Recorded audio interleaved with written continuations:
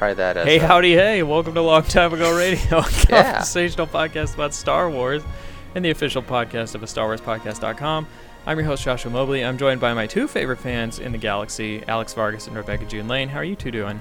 I'm doing really well. Doing good. Cool. All right. I can't stop saying cool, because I've been watching Community? a ton of... a little bit, but I've been watching Brooklyn Nine-Nine. We've been just marathoning it, and they say that all the time. They're like, cool. It's like seeped its way into my vocabulary. Nice. Anyway, how's everyone doing? Good. Star Wars life. Now I gotta think about, what have I been doing Star Warsy the past week? Alex, go first. Alex might be the only one. Let's see. We did a troupe at the Hollywood Bowl for Star Wars in concert, which was a lot of fun. Nice. And we posted some of the stuff on our Facebook page, some video. It was really cool to be walking around, like, oh my god, it's Star Wars. And then to actually, after we walked around the whole thing, we were invited to watch the full concert with the New Hope playing. So that was a lot of fun. Awesome. Nice. I was gonna say, I've been reorganizing my room. It's been kind of like a feng shui kind of revamp. And I've decided, well, I have so many Star Wars things scattered around. I am going to make like a specific Star Wars section now above my bed, which might be a little much for visitors, but, you know, they should probably know. But, yeah, I have like my cool Tatooine Hoth Dagobah paintings up and just a whole bunch of... I hung my Last Jedi poster that I had gotten from you, I think. Alex, you sent that to me. We got Oh, yeah. Oh, from when we got tickets. Yeah. Mm-hmm. Yeah. So that's on my bathroom door now. So my bathroom seems very ominous. But yeah, just theming my room up so that, you know, when people walk in, they know exactly what they're getting into. That's Nice. good. Yeah, exactly. One of the prominent features is actually my VHS set, which I just saw on Twitter. I think, Josh, you reposted the VHS 1997 box set. It was like the anniversary of that a couple days ago. And yeah, they're the only VHSs I own anymore, and they have a prominent place in my room. Is this the one with the Darth Vader profile on the side? Yeah, Is that it makes like a gold? farty noise when you try Yeah. to take it off and on. Do you have the gold or the silver box? There was a silver box. No, I have the gold. So I think gold was full screen, and then silver was the harder to find widescreen edition. Oh. Yeah. Well, I got the janky full have screen. the box before the special editions. So you have the I have the original realistic cuts. photos, right? Yes, the ones where when you boot it up, it's like Star Wars, like as you saw it one last time or whatever. Is it the ones with it's a Stormtrooper, Darth Vader, and I think Yoda on the covers, or is Yeah. it the poster art? No, it's that first. It's Okay. what you said, the first one. Yeah, and the ones where each of the films start with Leonard Maltin. That's his name, right? Yeah, Leonard Yeah, Maltin. with his little Interviewing intro. Lucas, like Yeah. for 10 minutes. Love me some Leonard Maltin. Yeah. Oh, there was unfortunate news about him. Didn't he die? Like a weekend. No, he has a disease. I don't remember what. Unfortunately, like I think his daughter announced Wow. that he had some disease or something, which is unfortunate. Well, that's sad, but I thought he was dead, so Yeah. that's kind of good news for me. It At was least funny because he's every alive. time a film, like I saw a film thing or like a classic film, it was always Leonard Maltin, like with his big old smile. Yeah. And that he has that really well kept beard too. I was always Yeah, good impressed. beard. Yeah. Good Yeah. beard. You have to have a well-kept beard, otherwise it's just gross. Otherwise, you True. don't know film. This is true. Yeah. Math. What about you, Josh? Beard math. Still just editing videos. I wrote a lot more of Lightsabers Part 3, but it's still not done. I feel like it's going to take forever for me to get this done, but whatever. It's fine. It'll be worth it in the end. Yeah. There's just a lot, there's a lot going on. I really need to get back to Last Shot. I've procrastinated pretty hard on it. I haven't read it at all. I honestly got I was halfway through Two Towers. The book, and I finished it. And then I Congratulations. immediately was like, screw it, let's just keep going. So I'm on Return of the King right now. and we'll see if I like after I finish that if I feel like going back to Star Wars stuff, because I felt kind of like taking a small break. Are you like when you reading finished Two Towers? Did you feel accomplished? Did you have fun, or was it more like reading a textbook? No, I like them. Okay. But I get it. Like I get why people are like, I tried to read it, I couldn't do it. You know? Yeah, I think we mentioned Because, this last week.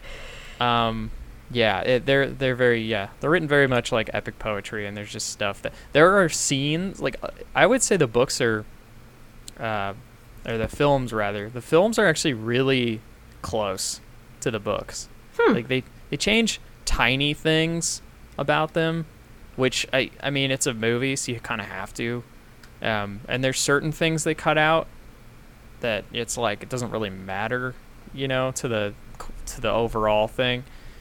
And then there are scenes in the book where you're like, boy, it's pretty obvious why they cut this out. Like, because they're boring? I just got to a scene in Return of the King where Merry, you know, he goes to Minas Tirith and he's like, I'll be your like, you know, Huckleberry. guy to the king, right? So like that happens, and then right after there's a whole scene in the book where there's a guy that comes to teach him like the low level passwords to go around, and then it's literally them having a conversation about like Mary's like, I haven't had, you know, like any breakfast. When do people eat around here? And it's them just walking around Minas Tirith. Like the guy's like, we've never seen a hobbit. Tell me all about hobbits. And it's just like, all right, I kind of get why this isn't in the movie, you know? But, yeah, they're pretty faithful. Like, I've heard people go, like, I don't like the way they showed it in the movie. I'm like, it's like the same thing. Like, Yeah. I don't know.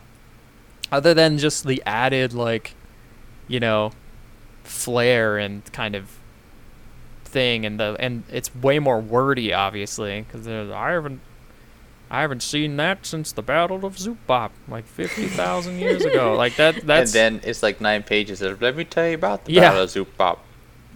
Yeah, my friend who read Two Towers like back in the day, he always jokes like, "Yep, those 2 pages where Gimli just talks about caves and why he loves them for like 2 pages cute, is like actually. where it broke me." And I was like, I honestly don't even remember that. It sounds like Tarkin. Yeah, Tarkin's always, my boots were buckled and blah, blah, blah. I polished my boots with a I did fine like that thread. book though. It's a good book. It's just it got a little tedious at times. Very wordy, yeah. Yes. Specific. Overly Very. specific. Yeah. I mean, Tarkin knows what he wants, you know. In Yeah. case you want to be Tarkin. Where I would say Tolkien is very interested in the history of what he's making and just goes on and on and on about that. Hmm. I feel like Tarkin is just very interested in like clothes. Like whoever wrote that. I don't have the book next to me, so I don't remember who I wrote kind of it. love the idea though that like Tarkin's secretly super vain and like cares a lot about his clothing and is like online shopping for like the best buckles and stuff. That kind of adds a new dimension to This him. belt buckle is best. This one's slightly tarnished. Although Return. although that there's a plot point later that kind of goes along with that, like the whole like his attention to detail, especially in like clothes and stuff. Which I won't spoil. I think it's a smaller thing, but whatever. I'm not gonna spoil it. Also, I almost watched Phantom Menace the other day. I really had the hankering to watch it. I don't know why. Just for funsies. Yeah, I was like, I kind of just want to put it on and watch it. I don't know. Yeah. It's weird.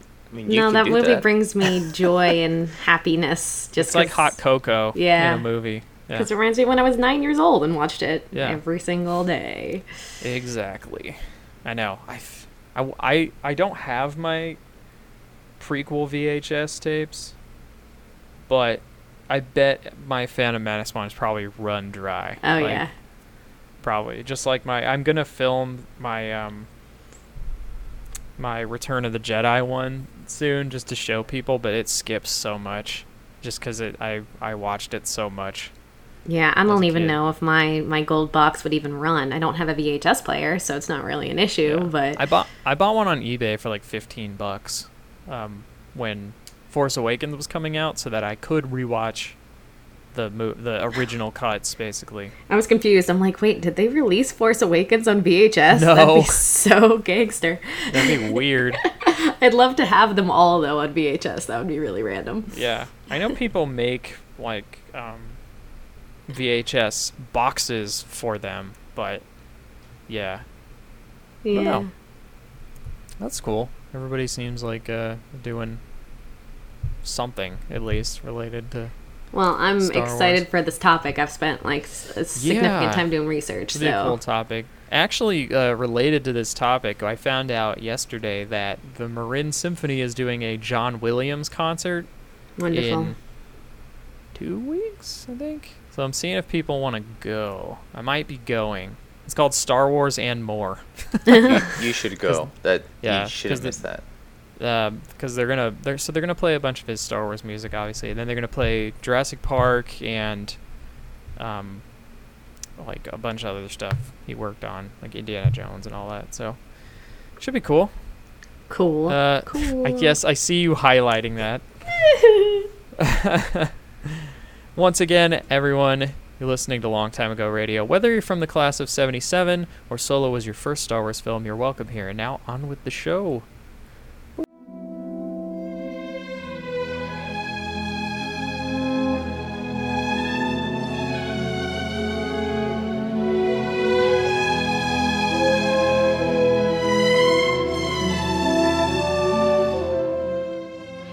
Anyway, this week here on Long Time Ago Radio, we're going to be talking about John Williams and specifically the music of Star Wars. Yes. John Williams has composed all of the music for Star Wars except for one film, and that is Rogue One. Oh, no, Solo, right? That's 2. Oh, no, that's 2. Oh, my God. Oh, 2. Yeah, so, well, he did the theme for Solo. Like, I guess he composed Han's theme. I didn't know that. Interesting. Yeah, apparently he did that, but everything else was someone else. But yeah, Rogue One was someone else whose name I'm blanking on. Michael Giacchino. Michael Giacchino. That guy. Yeah. So John Williams is apparently, I think 9 is going to be his last one because he's done every single movie pretty much up until this point. Which is crazy because I feel like a lot of what we think of when we think about Star Wars is the music. Absolutely. In a strange way. I watched a video. I don't know if Becky, maybe you saw it. I saw a video where it was like people walking around the street asking people to like do you recognize this music? And they were doing music from like Indiana Jones, Star Wars, and like Back to the Future, Harry Potter. And then they'd be like, can you name a theme from like a Marvel movie? And everybody was like, brrr. That's such a good question. And Yeah. I think the movie was called like Why Can't We Remember Any Marvel Music or something like that. I don't know. I don't remember what the whole crux of it is, but I find it interesting that like John Williams has composed so many of the most iconic themes of cinema. Absolutely. If you ask people, even if they don't like Star Wars, they know the theme. Oh, yeah. Yeah. Or they know like something from it. Or if you ask them about like, what's the Indiana Jones theme? They probably know, you know. Totally. Or the Harry Potter theme. E.T. E.T. Jaws. Yeah. Was he also Jaws? Of he course. was. Huh. Yeah. So, at first, I just want to give a shout out to James, who is a Long Time Ago Radio superfan, who actually wrote in and suggested this topic for us a while back. And I want to quickly apologize for confusing James with Sebastian, who I met down in Atlanta and thought it was James. So, hi, James. Looking forward to eventually meeting you. But thank you for the topic. So yeah, this is a super exciting topic. I am going to be pulling a lot from this IGN article that I found years ago that really changed the way I listen to Star Wars now. If you are interested in this topic, you should go on Rebel Force Radio into their archives and find a podcast that they ran for, I think, 2 years called Star Wars Oxygen. It's with David Collins. And then stop there. And it's David Collins, who is a musician and former sound lead at LucasArts, and he's on there with Jimmy Mack from Rebel Force Radio. And there's a bunch of episodes where they break down, like literally with the piano. David Collins is on the piano, breaking down all the different themes and the composition of them. So if this is something that you're into, please go check that out. I'm going to be stealing so much from that. Yeah, do you want to give a little intro? I know, Alex, you looked into some stuff about how Lucas and John Williams actually met up, because when you think about it, like, yeah, John Williams is a huge force, and George Lucas was kind of just running around doing his weird little movies. So yeah, there's a great article on youdiscovermusic.com. It's entitled "John Williams and the Legacy of Star Wars," and it talks a lot about his legacy in Star Wars. But the intro to the article is really interesting, because it talks about how they, not necessarily that they met, but how the music for the first movie, New Hope, was conceived. So I'll just kind of read you a little bit what they had here. Lucas originally cut his film, then entitled just Star Wars, only to be renamed later as Star Wars Episode 4 and New Hope, calling the works of such musical masters as Beethoven, Bach, Tchaikovsky, and among others. Yes. Sorry, that name is just always throwing me off. Yeah. Then he handed the cut of the film over to Williams, who won the job thanks to the recommendation of Steven Spielberg after Williams delivered the most iconic horror score since Psycho for his fish movie Jaws. And he said, that, but better. So he gave him an idea of what he wanted and then let John Williams just run with it. So, I mean, right there, I love that. It's great because it's showing how much, not only did he respect John Williams, but it was how much trust he had in him to let him do his thing. Yeah, absolutely. And, it's interesting when you talk about an editor or a creator, temp scoring a film, which happens a lot. You put in temp cues that you want it to sound like, and then you send it off to a composer who will mimic those cues. We do that in TV even. And what's interesting, I'm going to, forgive me, go into a little bit of music history and a little bit of just understanding of why this Star Wars score is so phenomenal and why it's being studied and written about a whole bunch.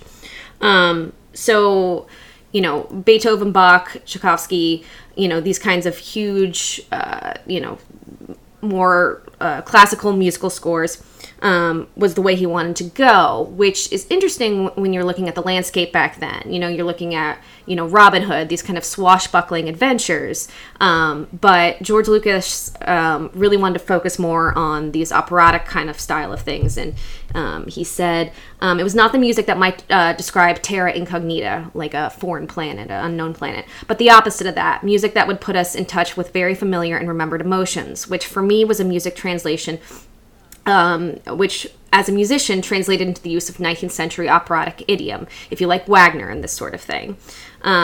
Such a method activated, Williams said, a cross-cultural mythology, the constant underlying of characters and situations, such as a robust ragtag theme for the rebels and the ominous dark music for Darth Vader.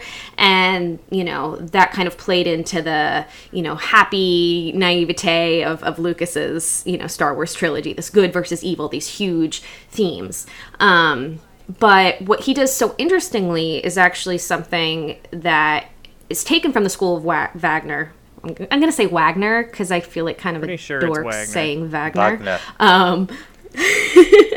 But this concept of a leitmotif, which is a musical idea that has a clear and unique melody and is repeated to kind of highlights certain things. Like, for example, if you look at Lord of the Rings, like we were talking about, every time a certain sword is shown, there's a certain leitmotif. A certain relationship, there's a leitmotif. They actually have watched a lot of, because I'm doing a lot of research right now, because after lightsabers, I'm going to do a two-parter on how music is a fundamental part of Middle Earth, not even in the movies. Like, the actual world of Middle Earth was created out of a song, like the god of Middle Earth sang it into being, and Elvish looks a lot like sheet music and things like that.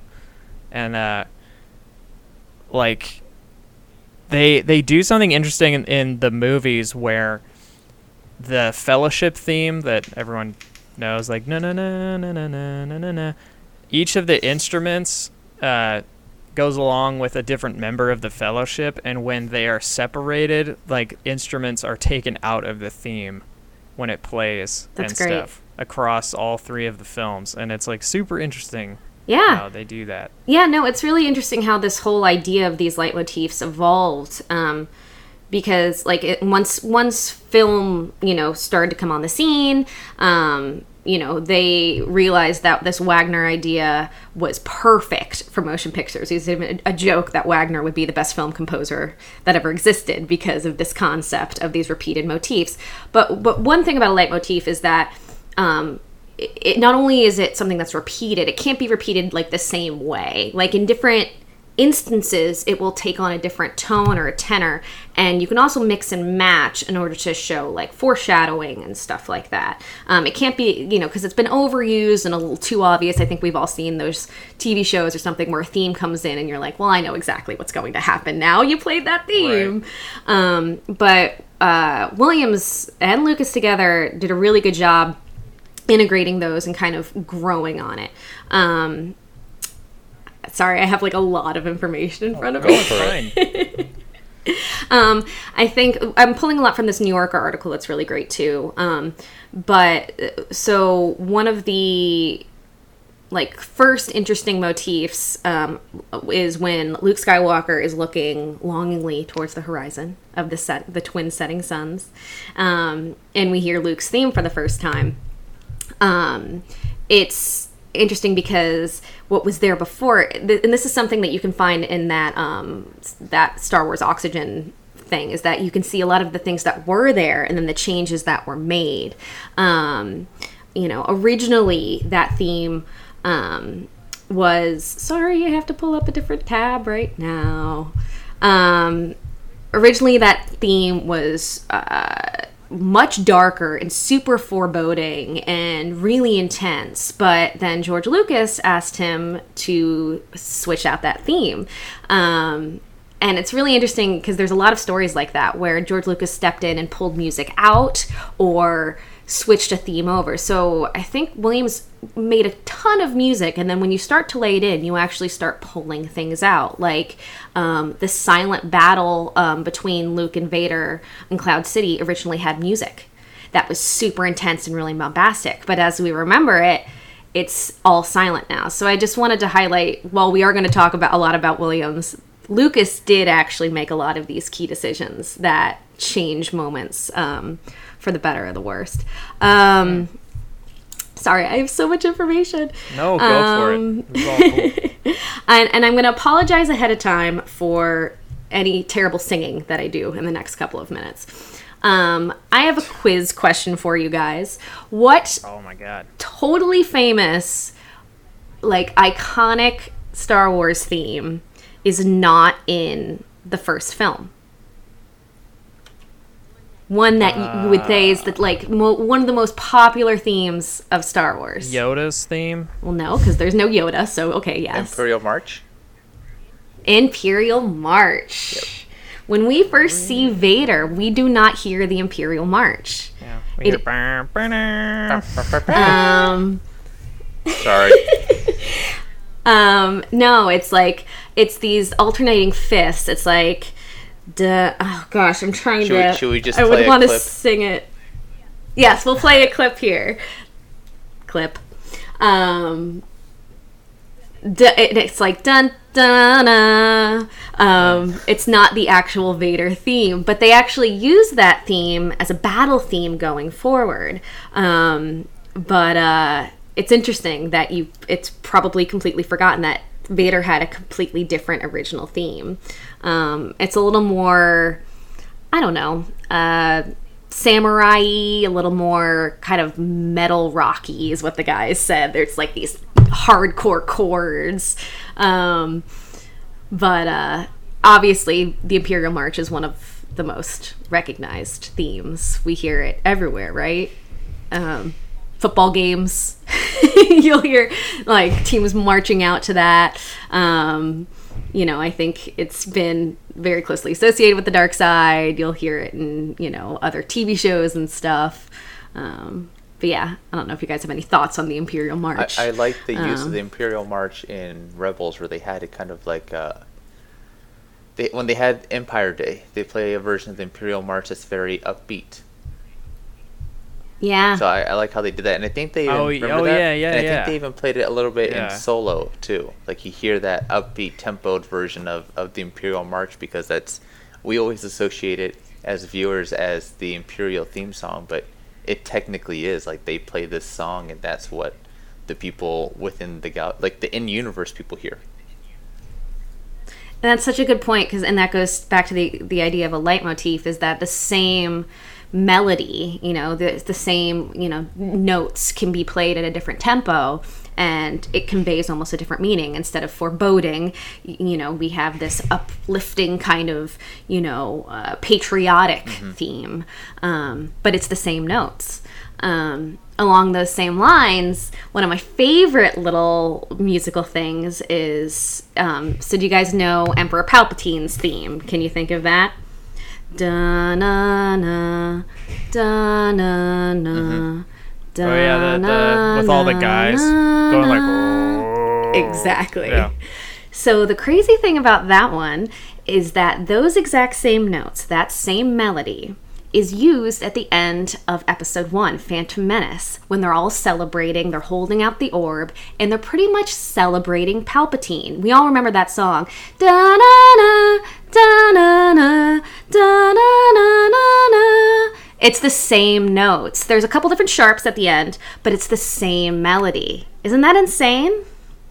It's foreboding. Wait, explain that? So the end of episode 1, when they're marching, the Gungans are playing the thing, the instruments, and Oh yeah. it's the same theme. Yeah, I remember hearing about that. Yeah. Okay. Yeah, that's another one of those music moments where you see really George Lucas, putting these little hints in there and using the score to create this like layered world where, again, something that was a rally cry in episode 1 becomes this horrifying, demon in episode 6, which I find pretty amazing. Feel free to jump in, guys, with other cool I'm thoughts. digging all this information. Yeah, and honestly, I'm learning a lot too. And I had honestly forgotten all about the Palpatine thing, like with the Naboo thing. Because I had that pointed out to me before, and I was like, "Oh, that's cool," but I totally blanked on that. Yeah. Well, since we're talking about episode 1, I'm gonna have to just give a shout out to my personal favorite theme of Star Wars, which I'm sure you can guess: Duel of the Fates. Yeah. Oola, yila, blah blah, doola. Oola, leela, blah blah. I love those Dula songs. Those are the best songs. Yeah. So this song is awesome. It was recorded by the London Symphony Orchestra, of course. What I like is the history of this. The lyrics are based on a fragment from an archaic Welsh poem called, it's, I don't know if this is how you pronounce it, Cad Gadot, which is the Battle of the Trees.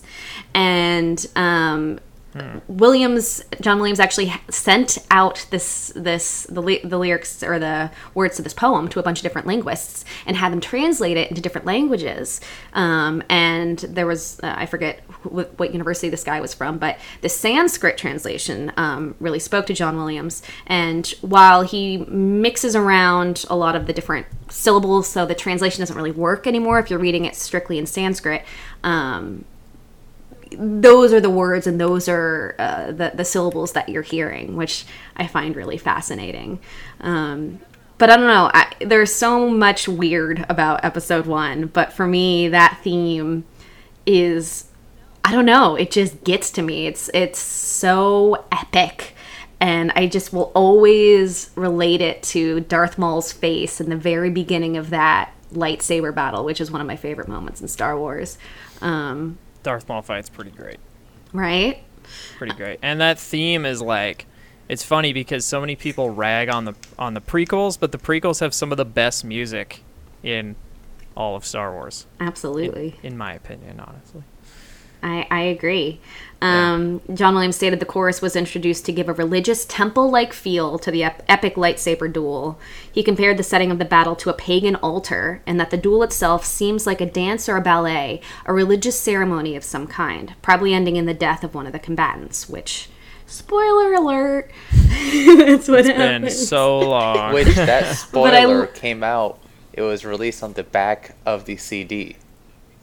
The soundtrack, yeah. That was one of the big things that irritated a lot of people, because typically the soundtrack, I mean, at this point now they make the soundtracks come out the day that the movies come out, but back in the olden days of the 90s, the soundtracks would come out before, and on the very back it said, people know this, Qui-Gon's Noble End is the name of the track. So, I thought it was called The Death of Qui-Gon Jinn, yeah, or something something like that. So it's like, oh, okay, you haven't seen the movie, but you already know he's not going to make it. That's a major F up right there. But yeah, love that theme. So great. And it was actually really popular. I found, and this just speaks to the state of the world in 1999. Some of you might be too young to know this, but MTV's TRL was a big deal. I know I was obsessed with it as a kid. And Duel of Fates was actually, the video for that was on the countdown, the top 10 for 11 days. So wow, it was a bit of a crossover hit, but also showed you the kind of weird dichotomy of Star Wars fandom at that moment, where half of us were so excited about episode 1, and then the other half was somewhere, I don't know, I didn't know these people, angry in their basements. Right. But go ahead. So let me... I have Star Wars Episode 1, The Phantom Menace on PlayStation 1. It's a good old game here, right?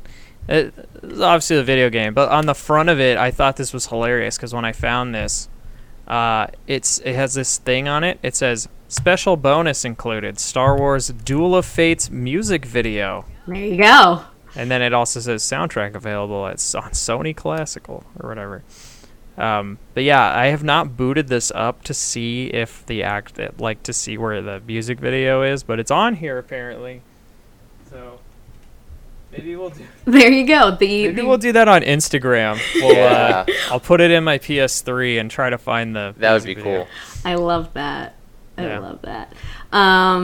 So let's just go forward with another theme.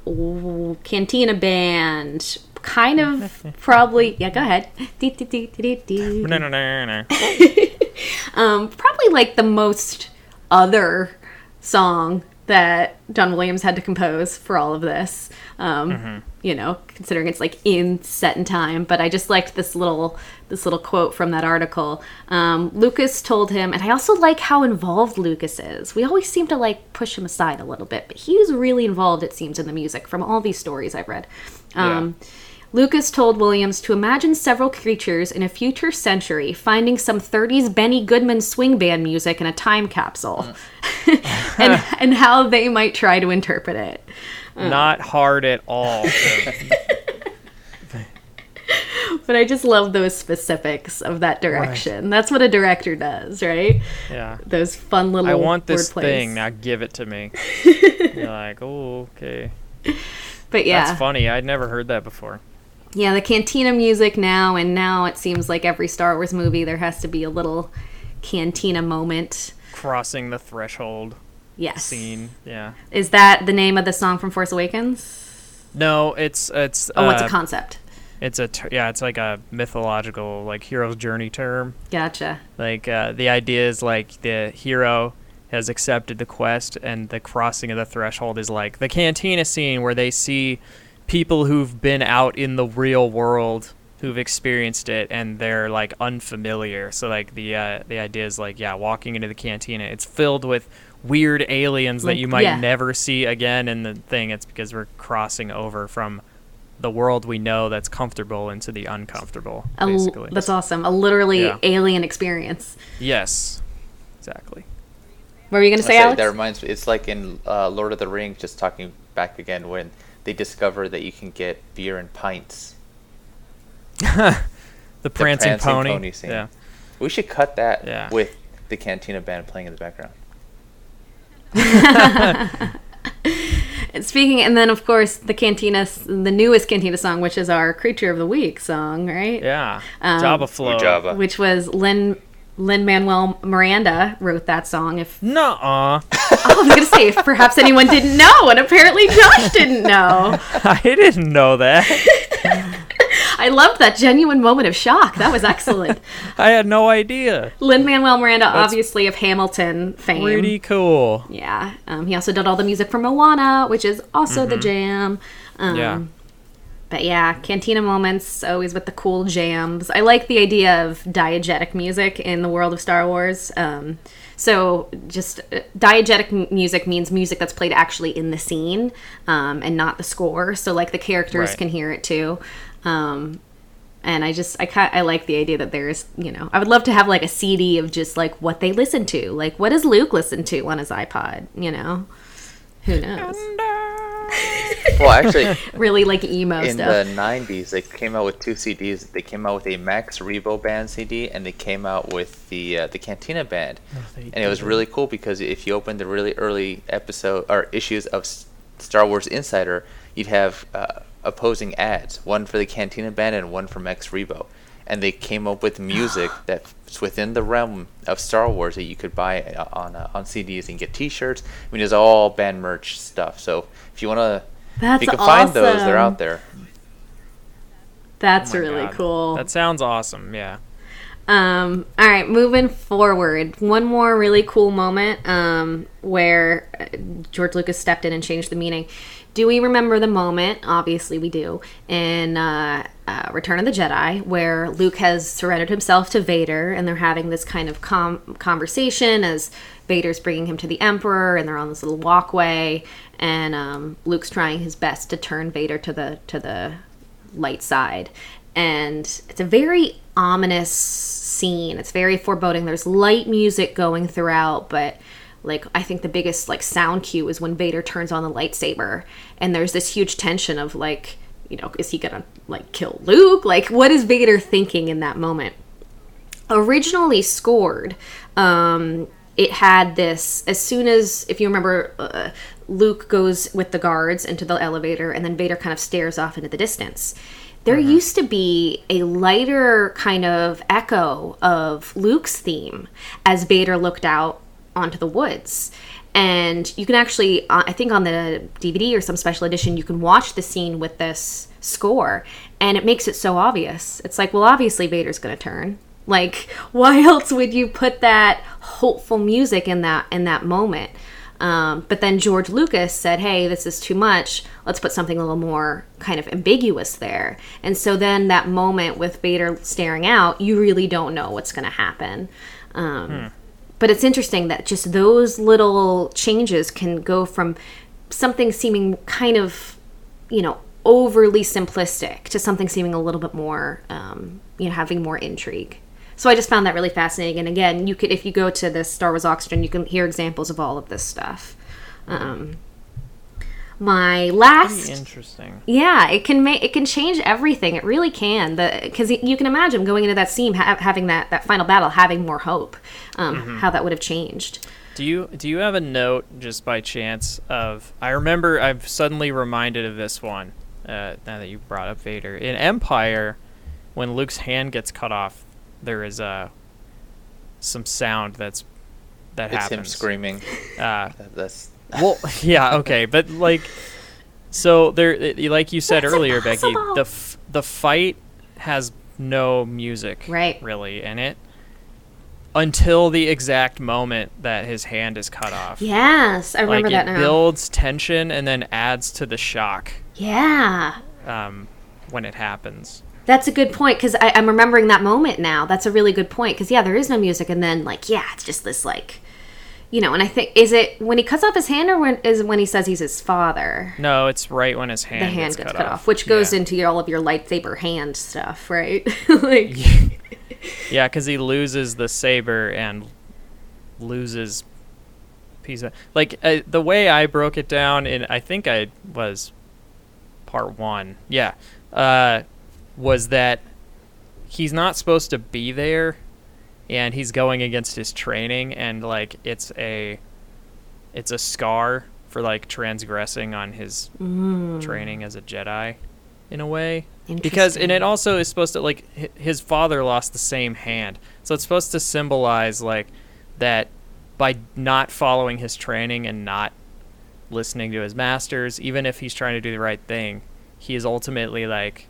following down the same path because he's doing the more selfish thing that his father would have done, Right. if that makes sense. Well, there was a Reddit thing that I just clicked on briefly, but I was thinking maybe if we ever do a Darth Vader character study, we can go more into this. This is a little off the topic, but just the concept that all the suffering that Vader creates is just an echo of his own suffering that he's gone through, and that he imposes these situations on his children. It's just kind of him reliving and making these same mistakes until he finally breaks the cycle at the by killing the Emperor. Right. But anyway, we can go into that Interesting. more on a different day. One last little thing that I'm stealing from this other podcast, which I found really interesting. Again, goes to the idea of these leitmotifs and how they can be, the certain notes. You have the melody, which is the notes, and then you have the rhythm, which is the tempo in which they're played. And we all know, like, the Star Wars theme. Dun, dun, dun, dun, dun, dun, dun, obviously. But the first 5 notes of that alone, if you just take them, and this is going to be hard to do in my head. I'm not a musician. I apologize. Dun, dun, dun, dun, dun. If you just take those 5 notes, the first 5 notes of that famous theme, and you change the tempo of them. Dun, dun, dun, dun, dun, dun, dun, dun, dun. That is Luke and Leia's theme that we hear a couple times, but I think the main time we hear it is at the end, right before Luke has that conversation with Vader, when he texts to Leia about how he has to go. But it's crazy that, like, the DNA of Luke and Leia's theme, these 2 central characters, literally is the first 5 notes of the main theme. But it's not like when you hear it, you don't pay attention to that. It's subtle, it's subconscious.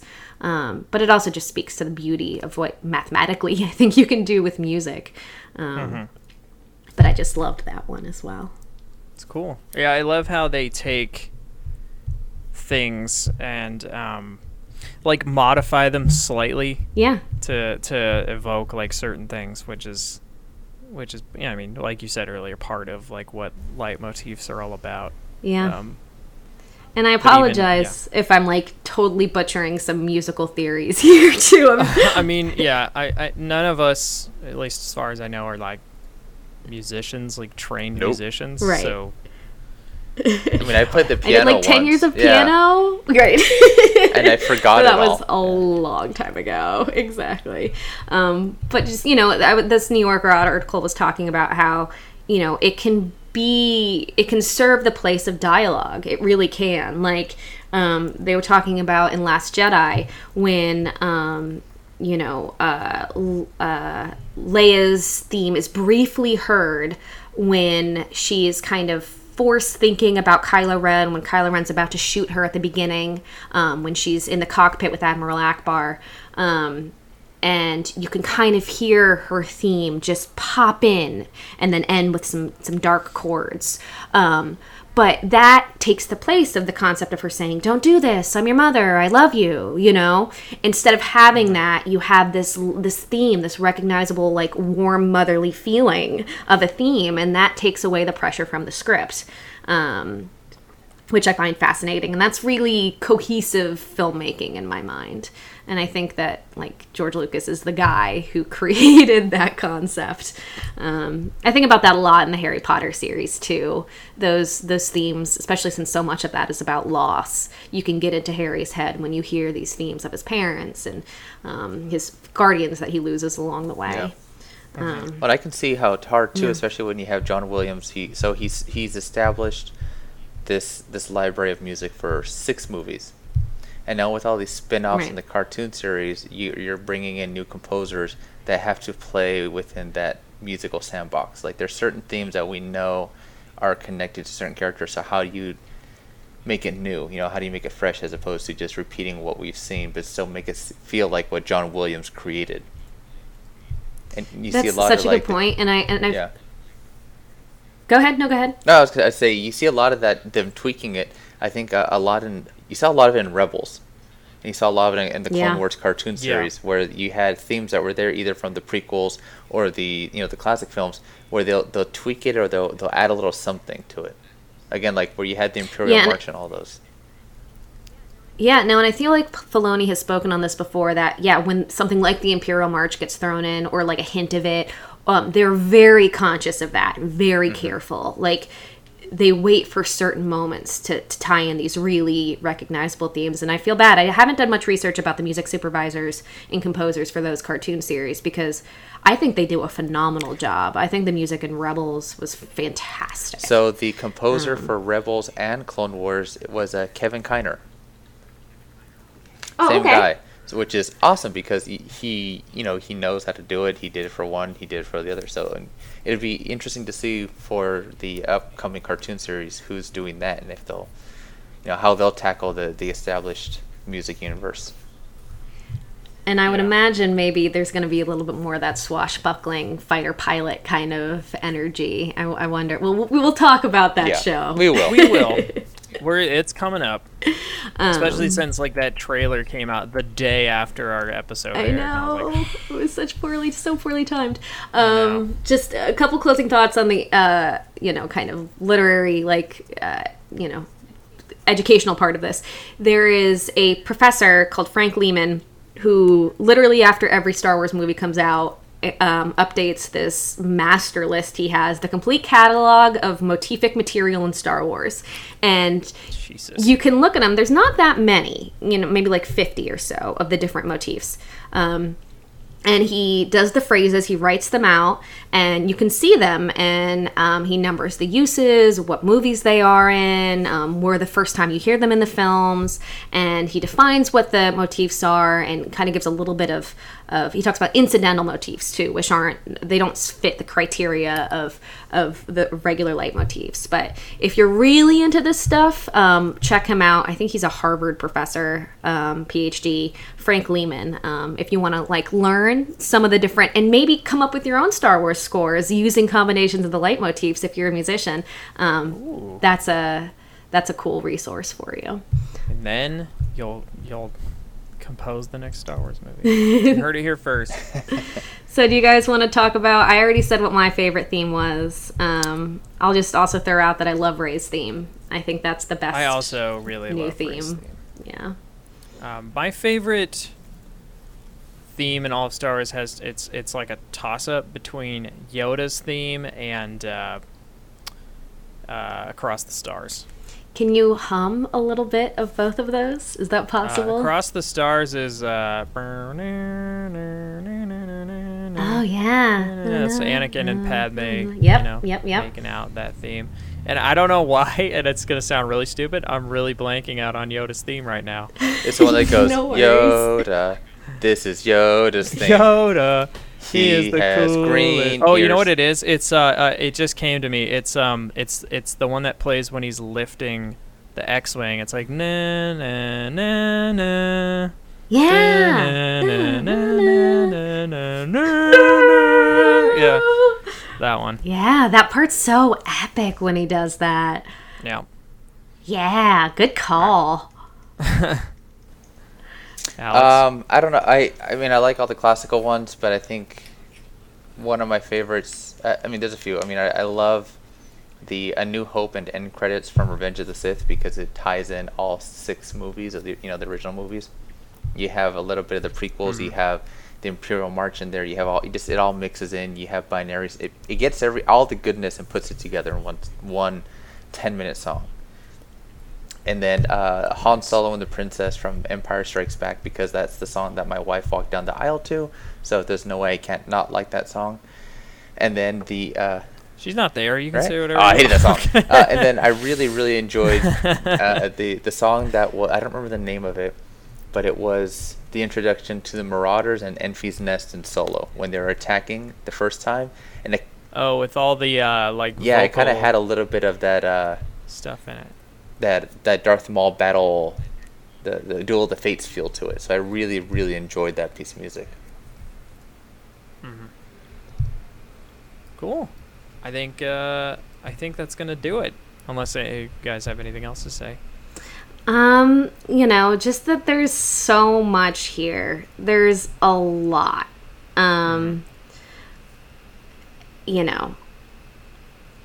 It's if you want to like dig down deep and like really get into all these leitmotifs and get into John Williams' head. He's talked about this for years too. There are so many interviews. He does these concerts constantly, which God bless him, he's still up there performing all the time. So if this is, hopefully, James, we did the subject justice. Please let us know your favorite themes or any of these other fun little tricks that you've, if you've found them. I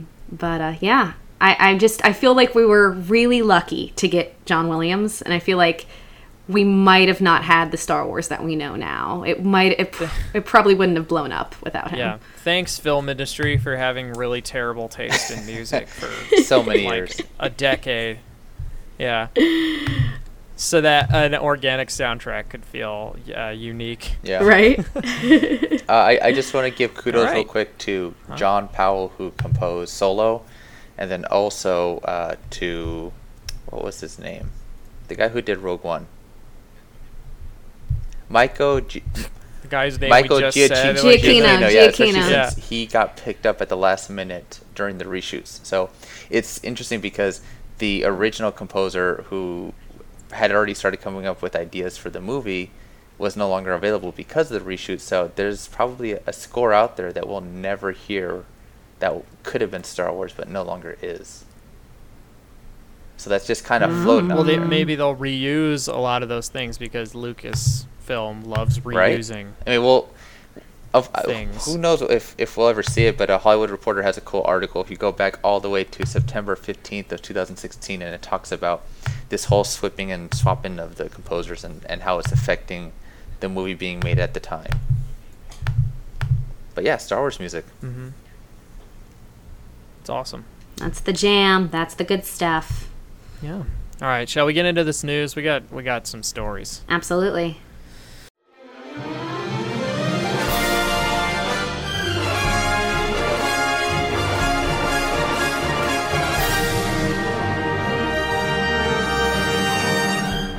Our first piece of news. I'm going to need some help here because I don't actually know how to say this guy's last name. And it's funny that we've talked about Tolkien twice this episode, and this happens. But Dominic Monaghan? Is that how I say his name? Monaghan? Yeah. Sure. Yeah. I don't know. Joined Star Wars Episode 9. This story comes from... I hadn't seen this. Yeah, so this story comes from The Hollywood Reporter. The actor starred in J.J. Abrams' Lost, as well as Peter Jackson's Lord of the Rings trilogy. That's Lost. Monaghan rose to prominence thanks to his role as the lovable Hobbit Merry in Peter Jackson's Lord of the Rings trilogy, and starred as Charlie Pace in Abrams-produced Lost from 2004 to 2010. Not Penny's on Boat. ABC. And then he was also in Mute this year, which I didn't see. Yeah, it said the actor's been vocal about his interest in appearing in a Star Wars movie and has spoken about broaching the subject with Abrams after the director signed up for 2015's Force Awakens. At the time, Abrams told him he was building a cast of unknowns akin to the stars of the original 1977 film, but his role right now is totally unknown. I have no idea. Well, that's super exciting. I kind of love him. Yeah, he's great. Yeah, I don't know. I was a huge Lost fan. Huge. So, yeah, I don't know. I'm excited about this. I did not know this till you just said this, so. Oh, really? Yeah. There were so many second breakfast jokes going on Twitter. Well, so since this is such fresh news, what kind of character do you think he's going to play? Just wild speculation moment. I mean, it's hard to say, but I don't know. He has such a charming personality. I could see him as just some kind of rogue somewhere. But I'm gonna go I with don't know. He could be a pilot, an X-wing pilot or something, or he could be literally anything. That's the problem. That's wild speculation. Yeah. Yeah, I see him as a thing. Maybe not a a person who's like swinging a lightsaber or anything. I thought you were going to say as a thing, not a person. Here's the thing. For a second, I was like, He damn, could all right. come as a droid. He could be a creature. That's the thing. He may not even be a face character. Yeah, that's what I'm thinking. Yeah. Like something a little bit weirder. He could be a Hey, what's her face turned into the ship, Exactly. right? Yeah, so someone did turn Yeah. into a ship. Star Wars. So that's cool. I'm into that. Who knows when we'll hear any. I guess, I'm thinking that we're probably not going to hear anything more about Episode 9 other than leaks and things until Yeah. Celebration. Yeah, they'll Which is probably in- keep it locked down. 7 Coming months? Yeah. Trying to get everything paid off. All right. D23 Expo tickets are now on sale for 2019. This is taking place in Anaheim, and it's going to happen from August 23rd to the 25th at the Anaheim Convention Center. It's basically Disney's Comic-Con. It's It's huge. big, and it's And, supposed to be a lot of fun. It's the one convention I haven't done yet, so we'll be going this time. yeah. That's So- crazy that the tickets sell so far in Oh, yeah. advance. Yeah. Oh yeah. It's a big deal. I want to go, but I just can't afford to pay for the ticket right well, you're now. doing much are celebration the tickets? too, Does that right? make sense? Like $250 for the 3 days or whatever. Okay. Yeah, so not cheap. But at the last D23 in 2017, there were multiple Star Wars things. There was the full reveal of Star Wars Galaxy's Edge. They debuted The Last Jedi behind-the-scenes footage. Carrie Fisher and Mark Hamill were named Disney Legends in a special ceremony, and then there was a Star Wars Battlefront 2 panel with a new featurette, and they had Janina Gavankar, who played Iden Versio there and stuff. So we might probably get quite a bit. I'm sure we'll get probably another, like a behind the scenes of Episode 9 kind of thing, similar to the Last Jedi one we got. Because we'll be in full marketing swing for whatever Episode 9 is by then. Yeah, they'll probably also have Yeah. sets and props. They typically bring a lot of the costumes out for, D23's floor. They have a full section where it's just a display of Disney props or maquettes or models from all the movies and from the different attractions from all over the world. So back in 2015 when The Force Awakens was coming out, that was the first time we had ever seen Captain Phasma's armor. So you had her standing there. It was the first reveal. And you had a lot of the actors just kind of randomly walking the floor. So you had Daisy Ridley, you had John Boyega just kind of randomly walking around. And not many people recognized them, which is pretty cool because some friends of ours went. They're Yeah, telling me back then. that you could just walk up and take a picture. It was a lot easier, compared to now. But it should be a fun convention Yeah. this year. I don't think John Boyega Yeah. can go anywhere on this planet this point, anymore without being No. involved. I don't think any of them really Yeah. can now. Like, I know those Boyega girls though are aggressive, so all right. Speaking of conventions, Star Wars Celebration 2019, which we'll be at least Becky and I will be at. woohoo! Ticket update. 5 days, totally sold out, but those sold out in like the first 48 hours, so that shouldn't be surprising to anyone. Saturday tickets are totally sold out. Friday tickets, however, are only almost sold out. They're very close to selling out. They're going quick, so if you want to at least go one day just to see what it's all about, and you're going to be in Chicago, maybe get some Friday tickets. But go quick, because they're going to be gone, like, real soon. They're going to be gone. I can't wait. I'm so excited. I know. I'm very excited, too. I'm excited to do stuff in Chicago. I'm excited to find out if our panels get approved. I'm excited just in general. This is Should be great. only my second convention of any kind I've ever been to. So, Really? yeah, I did PlayStation Experience when, forever ago. What year did you go? The same year as before the Kind of Funny thing where I met you. So that previous December, I guess. Was it in San Francisco? Yes. Oh my God, Becky, I was there. I'm sure you were. That's insane. Oh my god. And I'm sure you were Yeah, at like the kind of funny things. You're probably in line for Greg Miller the same way I was, and we just didn't. I don't remember if we went to any of that stuff, but I know that like a bunch of my Destiny clan were all from kind of funny stuff. Yeah. And so we were all meeting up at PlayStation Experience and like getting drinks and hanging out and stuff. So That's That's a good funny. Funny. Zynga is partnering with Disney for new Star Wars games, which is basically they're going to make more mobile games because Zynga is a mobile game creator. So all if you about didn't it. think there were enough Star Wars mobile games to play, get ready because there's got to be more. Woohoo! I still haven't found one that's really struck. I don't know how you didn't get into Galaxy of Heroes. It's I everything. did get into Galaxy of Heroes for a couple months. There's I so was- many new. Aura Singh just came out as a new bounty hunter character. They like totally revamped all the bounty hunters a couple months ago, and now they're like Oh yeah. banging. Yeah, it's good stuff. Honestly, excuse me. My new thing on mobile right now is Picross. Don't so- you dare give me another mobile game.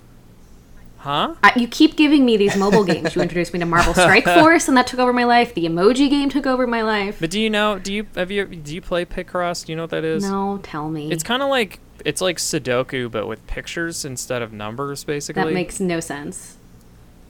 Just go with it. It'll be like a row, and it'll be like there are 5 that you need to mark in this row, and the rest are nothing. Okay.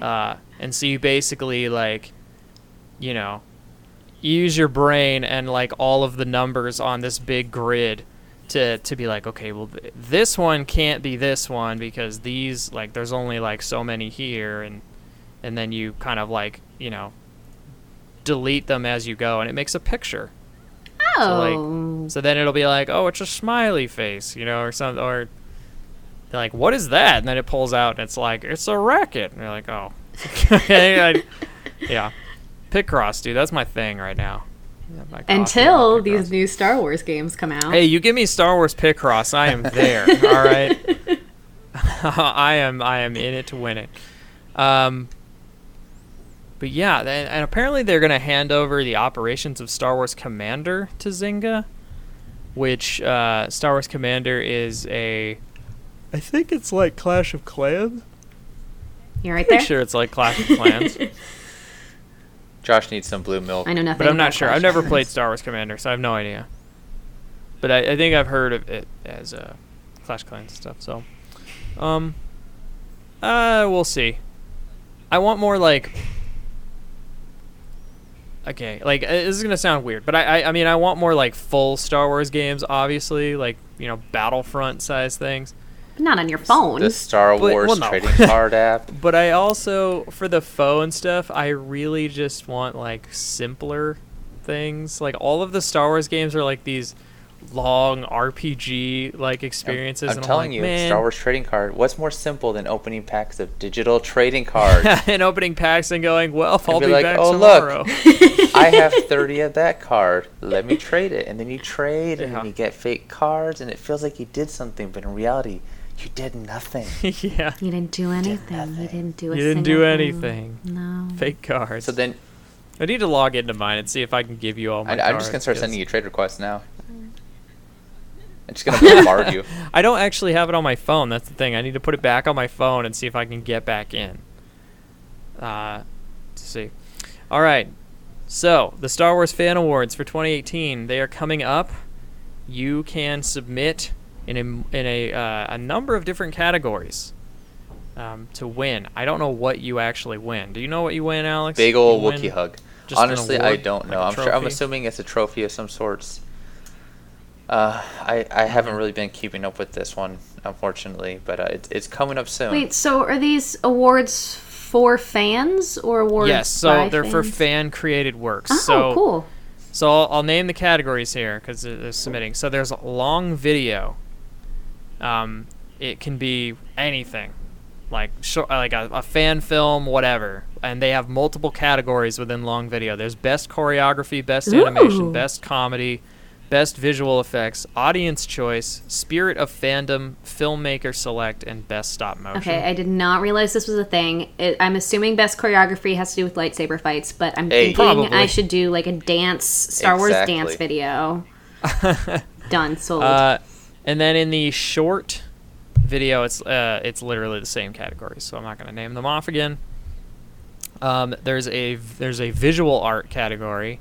So there's best digital art, best poster art, best custom costume. I almost said costume. It's like, that's not right. Best 2D traditional art, best 3D/physical art, best custom figurine, best custom diorama, best in show, and then audience choice. Best in show, meaning like the dog that looks the best. You're I think picked by like the people running it, and then audience choice is Yes. people get to vote. So nothing about dogs. well, you have to unfortunately. groom And then- your bantha, and then you bring that in, and that's your. That'd be Nice. great. Nice. The last one is photography. So there's best scene inspired photo, best family portrait, Oh, best throwback photo, best original concept, and then one just called funniest, best pet photography, best Star Wars food presentation, best in show, Ooh. and then audience choice. Wookiee cookies. You have 22 days left. It says submissions close on September 17th. So if you want to get your photo, fan film, whatever you're going to be submitting in, you have until September 17th. And then the Audience Choice Award voting phase begins on November 2nd, ends on November 13th. And then the winner confirmation period is November 14th through November 30th. And then the announcement of winners is on December 2018.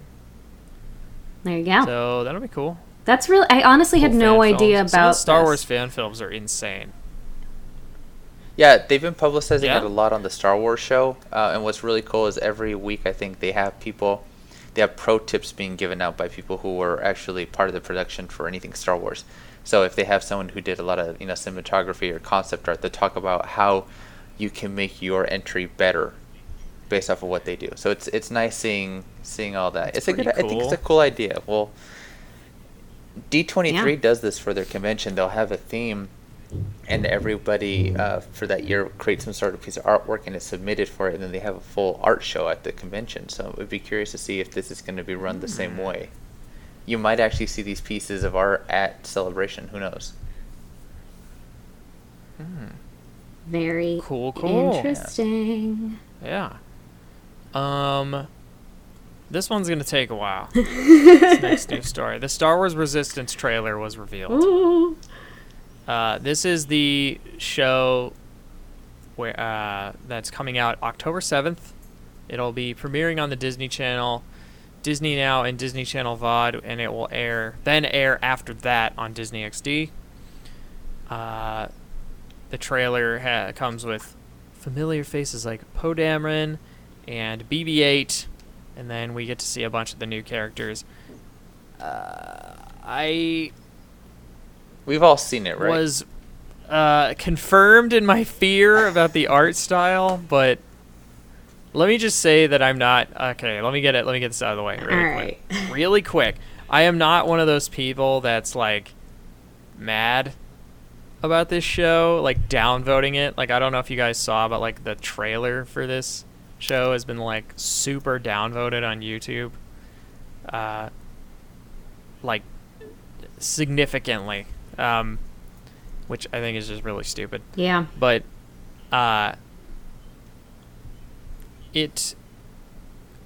not mad about it, but I am like, man, I don't know if this is for me, and it's probably not at the same time, even though I'm gonna watch it. This is definitely a younger audience show. Oh yeah. It definitely from the trailer feels that way. Feels aimed at a younger audience. But there are like shots that I like. Like there's certain shots with the ships where I'm like, that looks really cool. But then whenever I see the characters, I'm kind of like, Well, it's a very it sounds kind of weird to say, but bubbly and colorful. It pops. It's to attract kids. It's kids like fast things with these colorful, funny characters. You're not gonna get a little kid sitting down to watch. Well, I guess kids watch Clone Troopers too, but I think they are definitely looking at a younger audience compared to Clone Wars and Rebels. Yeah. I mean, do we know, though? I mean, I recently rewatched the Rebels trailer, and yeah, it's really cool. But sometimes these things have one appearance, and then they can grow. I think Clone Wars definitely grew. I mean, if you'd look at the first trailer of Clone Wars and then the one that just came out, that most recent Clone Wars trailer is weird and dark and not at all what I think people anticipated the show to be like when, the first episode of Yoda hopping around aired, Right. So who knows? Yeah, I think the show might grow a little, like as it gets going, which would be cool. But even if the show ends up not being for me, I'm not gonna be mad about it. Honestly, I'll probably still watch it no matter what. Yeah, I'm still gonna watch it anyway. And you got to think about the pedigree too. Like I mean, there are plenty of things that are aimed towards children that I love. Like everything that I love, like look around my room. So, you look at the people who are doing the voices, obviously Dave Filoni, even if it is geared towards children, it could be great children's content, is one thing. The other thing is like, yeah, who cares? Like more Star Wars, good times, hooray. There are plenty of the things coming out for adults, so there's really no reason to be negative about it. Oh no, it's just, don't yuck someone else's yum. Yeah. I'm sure there's like 8-year-old boys who are psyched about this. Well, people hated Rebels, and I loved Rebels. Or girls. Like, I really enjoyed. They're like, that's not Clone Wars. Well, no, it wasn't Clone Wars. It was Rebels. It was. You're like, you're not. Yeah. It's not Clone Wars. And the people who didn't stick around on Rebels, I've talked to some of those. They're like, I watched the first couple and it just seemed too kiddie. And I'm like, you have no idea. You missed a like lot of stuff. The last half season of that, like, goodness, I showed my sister, like, one of the final scenes of a final thing that happens that has finality. Still don't want to spoil it. And just, like, how graphic and beautiful and dark it is. So, I have faith. I have so much Star Wars faith. I am overflowing with Star Wars faith. So, also, I wanted to make a quick shout out that very much looked like a Disney trailer. That was not something that Dave Filoni made.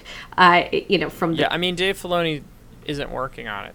Well, I'm just saying, this is not, like, when you look at these trailers that have that huge company bumper at the end, like, this is something that they could have done in-house at Disney and not necessarily the creative team that was doing the show. Like, very often, I've worked on, 30 shows and as an editor, and never have the editors of the shows edited the trailers.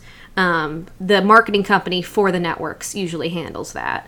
So you have to recognize who the network is, what they want to make it look like. But, then again, it could be exactly what we saw. Who knows?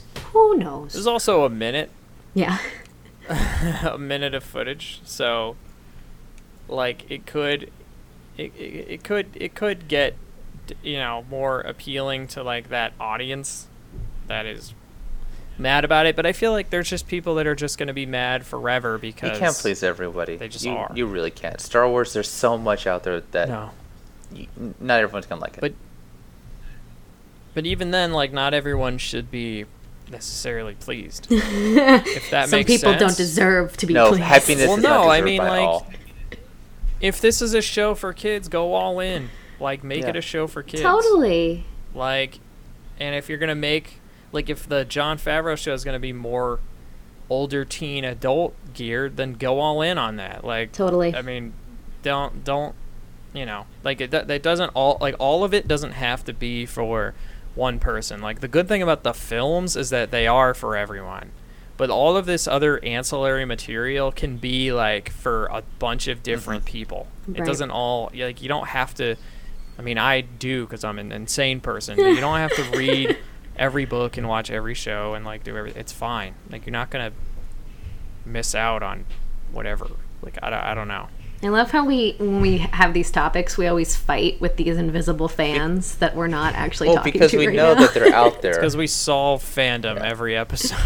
Yeah, it's true. It's true. Sad One but thing true. that really excites me about this is Yeah. that there was a guy who went into the code of the website, and they actually had some text in there that they removed later on, and Oh yeah. in that code, so I it saw that. references. Wait, what happened? So they did an inspect on. You can do this on any website. They did an inspect on the website, which shows some of the code, and in the code for the trailer that they had put out, that wasn't under it, but it was like it was the commented description out, of the video. basically. It was the description, and it said that it takes place 6 months before The Force Awakens. So what's cool is that you're gonna start seeing things leading up to The Force Awakens. So I know that there's been a lot of hullabaloo about people talking about how we know nothing about how the First Order came to be and this and that. Well, this is gonna be some of our first insight. I think this is actually gonna be our closest look into what's happening leading up to The Force Awakens. I don't know that we've had any other books or movies or anything else that tells us this close. Yeah, not this close. So that's exciting. Oh, very exciting.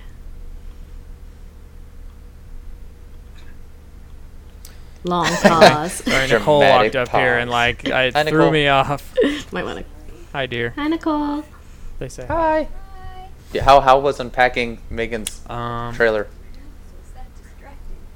Ask Nicole how What? it was unpacking the trailer today. Oh, she didn't didn't go.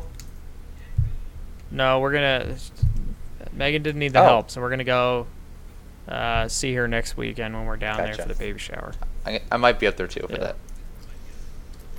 Nice. All right, this last one, I don't know how deep we want to get into it. It depends. But images from the episode 9 set have leaked. I Ooh, looked at them. No, I haven't seen this. I didn't know this. I don't know about this. Okay. Well, if you want to go see them, they're up. It's nothing. Like I looked at them and I went, that's it. But it's fine. Yeah, it's fun to see, but Yeah. Are they cutesy things? Because I know, is it like purposeful or is it JJ? Like what? No, it's they are. it looks There, like leaks. someone took a sneaky Oh, picture boy. with a really, really old camera phone. Why are they doing this? Get them They out always of do there. this. Get that person off that set and put me in their Right. place. To be fair, they didn't Yeah, get it's much. yeah, but it spoils nothing. It's it is what it is. But if you other than yeah. outfits, like if you just didn't want to see like what certain characters look like yet, like that's I mean, really I the don't all fact I wanna that they see see. showed what certain Chewie in a characters bikini is a little look like. awkward in it.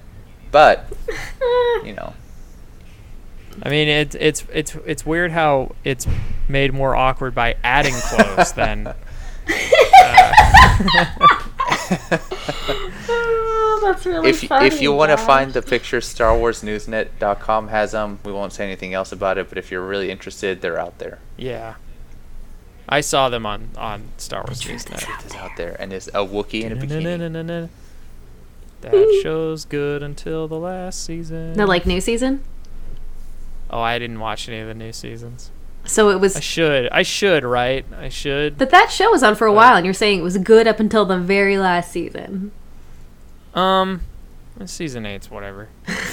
Wow, so you've deep dove. Okay, all right. Oh, I watched the whole He's thing. a true fan. I love me some X. I love me some X Files. You're a I'm a true true fan. fan. No, I watched me some X Files. Yeah, it's fine.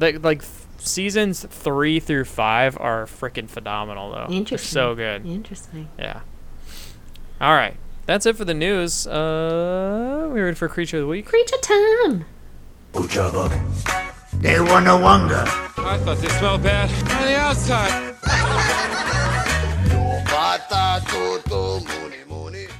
All right. Our creature of the week comes from Legends, I'm going to assume, just because I see Yuzong Vong here. They are the Grutchen? Why? Okay, Alex, you got to explain this. I have no idea what this is. I did not want to look it up because I saw you put it on there, and I'm like, I'm going to let Alex just explain to me So what Yeah. it the is. Yuzong Vong, their technology was very organic basis. Everything was bioengineered. So the Gretchen were one of these things. So I'll just read it off of the Wikipedia because it's the easiest way to say what it is. The Gretchen was a bioengineered weapon used by the Yuzhan Vong that resembled a half-meter-long, black-winged, locust-like insect. So imagine a black grasshopper with bright green eyes that'll kill you. Pretty much that's what it is. Oh. They were designed to tear through starships, disabling them and killing their crew. So the last Star Trek movie, all those ships that kind of tore through everything while they played a Beastie Boys song, think that, but as a bug. That's pretty much what this is. Like that, But an actual bug, yeah. So this is just another piece of Yeah. weaponry that the Yuzhan Vong had, but it's cool because technically it's alive. Like everything else they have, but it's a critter. Is it sentient? It doesn't say. My guess is their tasks are engineered into them if they're bioengineered. Let me take a look.